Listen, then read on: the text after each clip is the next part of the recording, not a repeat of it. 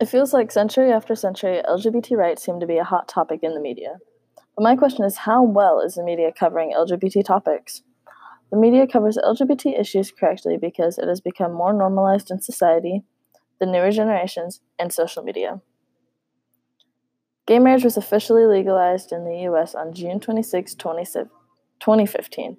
After almost 4 years of passing the bill, studies show an increase in Americans supporting the LGBT movement, younger generations being the largest group of supporters, and 82% of LGBT adults and LGBT supporters are Democrats. The news source, The Libertarian, talks about how, in quotes, among millennials, the percent in support has climbed from 53% in 2007 to a staggering 74% in 2017. A large reason why LGBT rights are covered correctly and accurately in the media is due to the supporters being part of a younger generation. Compared to past generations, we have more access to sociology and more research. The more educated you are, the more open-minded and less biased you are.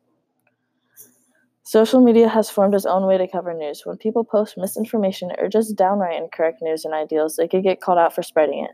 For example, the news source The Daily called out an Australian rugby player for his homophobic and false post he shared on Instagram. After posting false information or biased opinions on social media, you could get blasted by thousands of people online. Due to biased opinions and fake news people post online, they have lost jobs. Once employers see problematic statements their employees post, they don't want their company to be associated with that. This proves that most information gets called out and shut down immediately. Even though the media and news sources could improve on how they report on LGBT issues, they have increased their facts and decreased opinions, which prevents false information from getting out.